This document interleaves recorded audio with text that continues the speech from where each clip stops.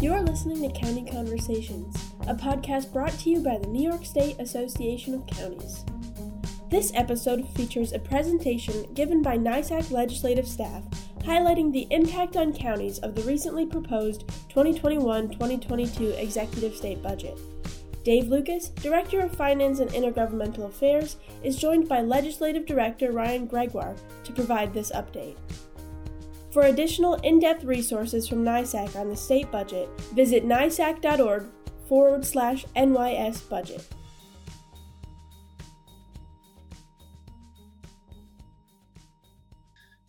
The budget was released earlier this week. There's a lot of open questions. It's not too dissimilar to last year, where there's a lot of reliance on the federal government coming through with funds to help alleviate the situation. But up front, since the last update was provided by the state on the financial plan, the 2-year gap, the 2021 gap we're dealing with now, in the proposed 22 budget, the gap is about $15 billion. That's about half of what it was 6 months ago. So the gap for 2021 is close to $5 billion, and you have about $10 billion for the coming year. Most of this is due to more revenue than was anticipated. Mainly personal income tax has been holding pretty strong through this. It's very far below what was anticipated before the pandemic began, but what they built into the budget was very conservative, and the numbers have come in a bit higher in personal income tax as well as sales tax for the state. The other benefit is the availability of federal aid.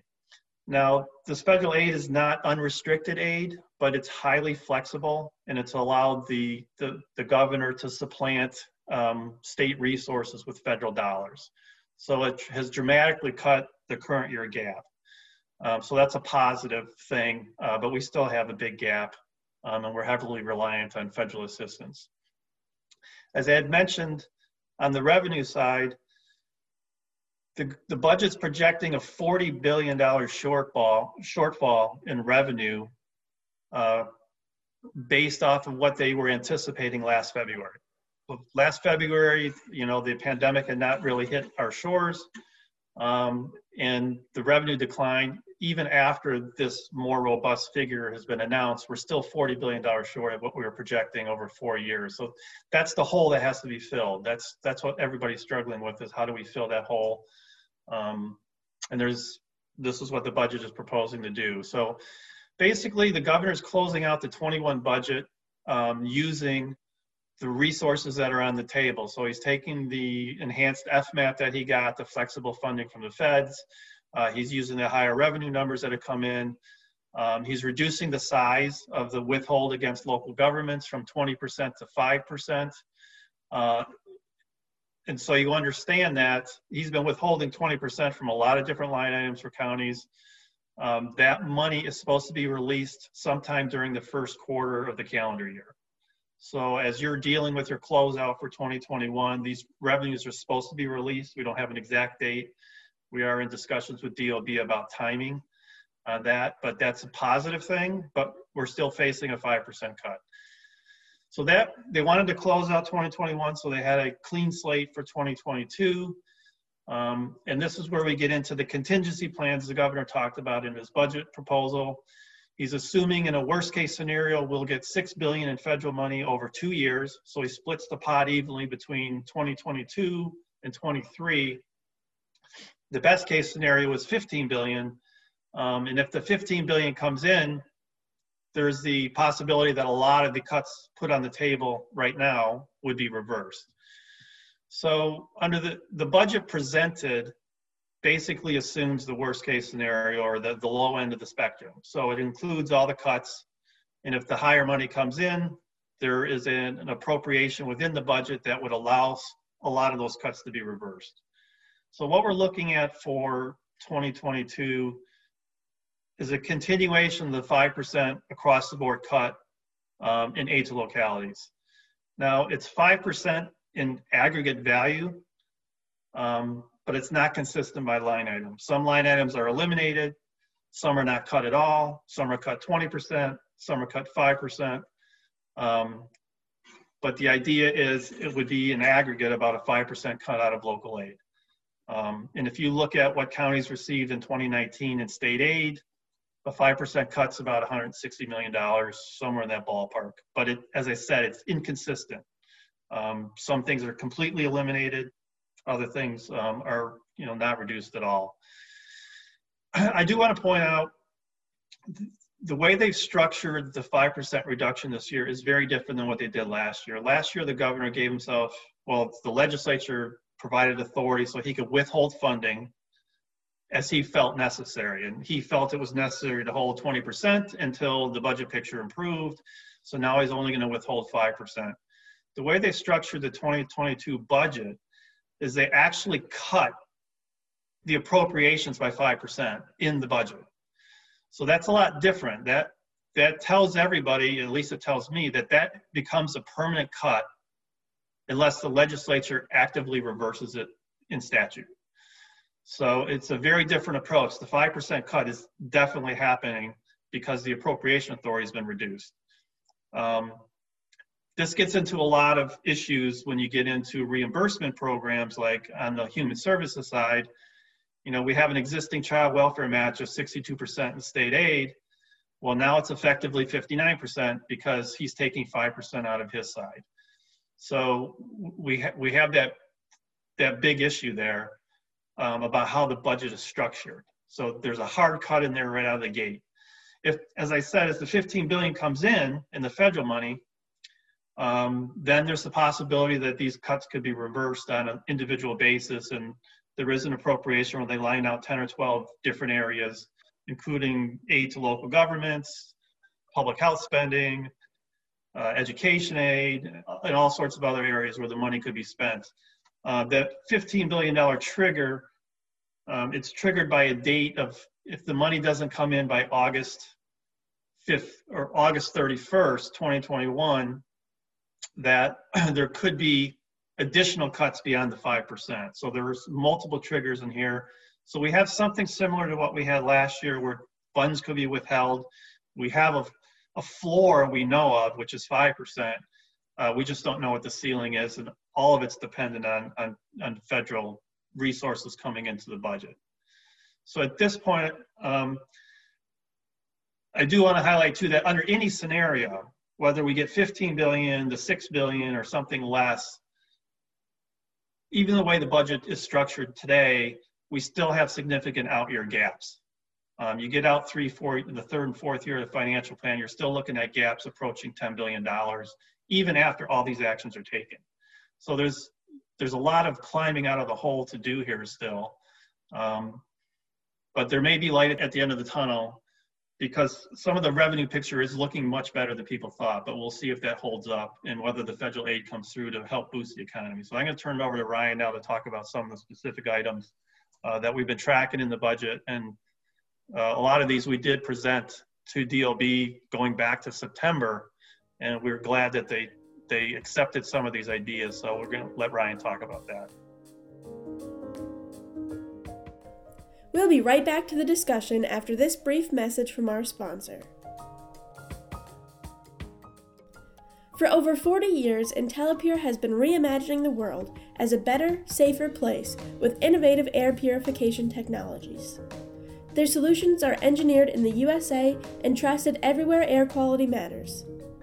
Indoor air quality problems come in all shapes and sizes, and Intellipure's industry-leading patented disinfecting filtration system technology is currently being used in government facilities, hospitals, commercial office buildings, hotels, schools, universities, and many mission-critical environments around the globe.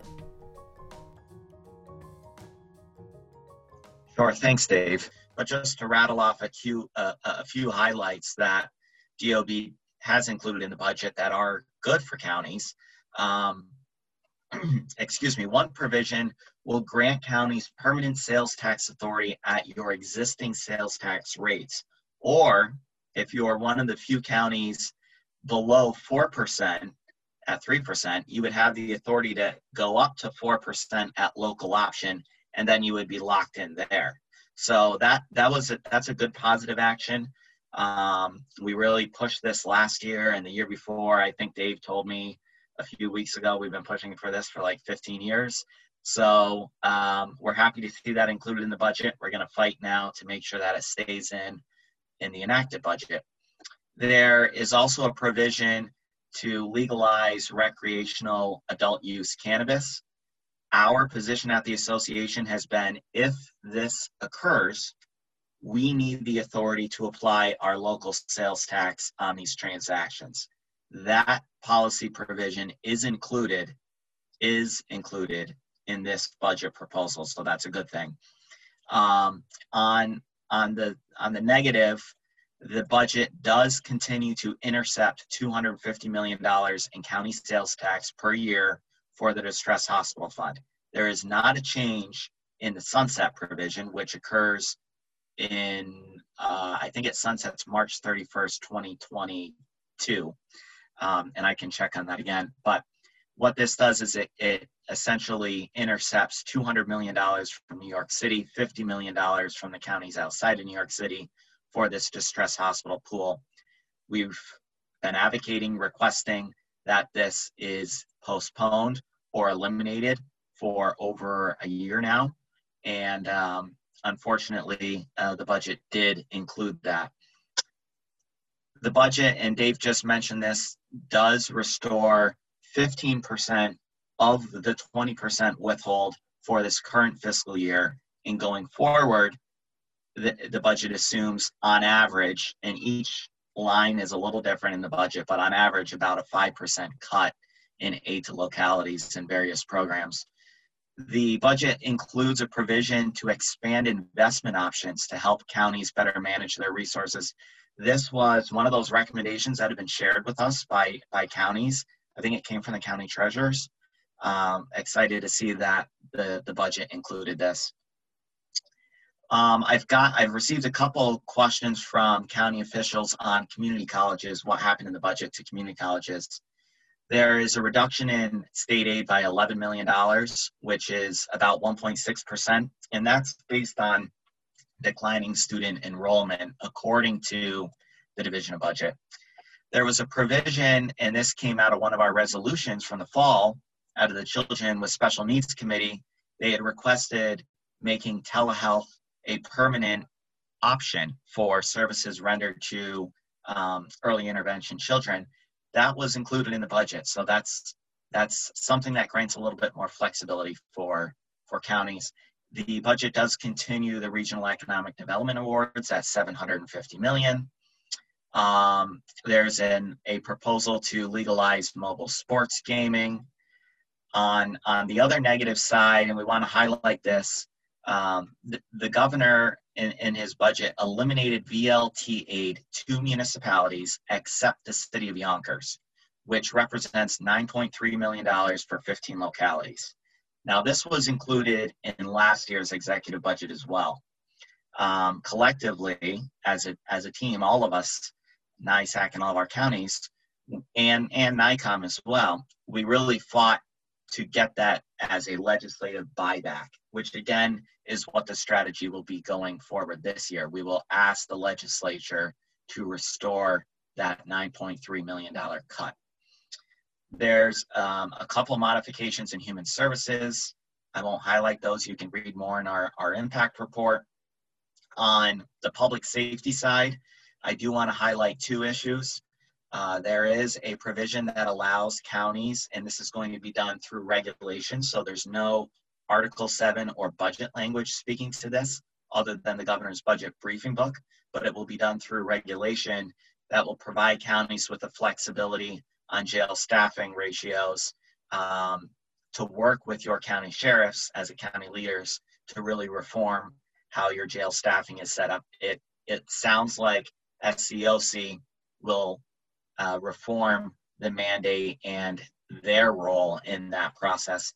The other provision is the authorization to allow for shared jails for contiguous counties. So what that means is if, and I'm using this as an example, if Sullivan County has extra capacity at their facility and maybe Orange County wants to enter into an agreement or an arrangement with Sullivan County to use a portion of their facility, this legislation would authorize the counties to enter into that, granting them greater flexibility. That's something that is another nice option at local discretion. So I wanted to highlight those things. Of course, there's many more in our more comprehensive budget document.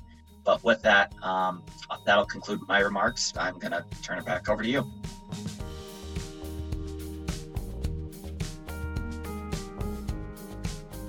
Thanks for listening to this week's episode of NYSAC's County Conversations podcast. Keep tuning in to hear more insightful interviews on policy and innovative solutions at the county level. And feel free to reach out to our staff if there is a topic you would like to hear us discuss on the podcast.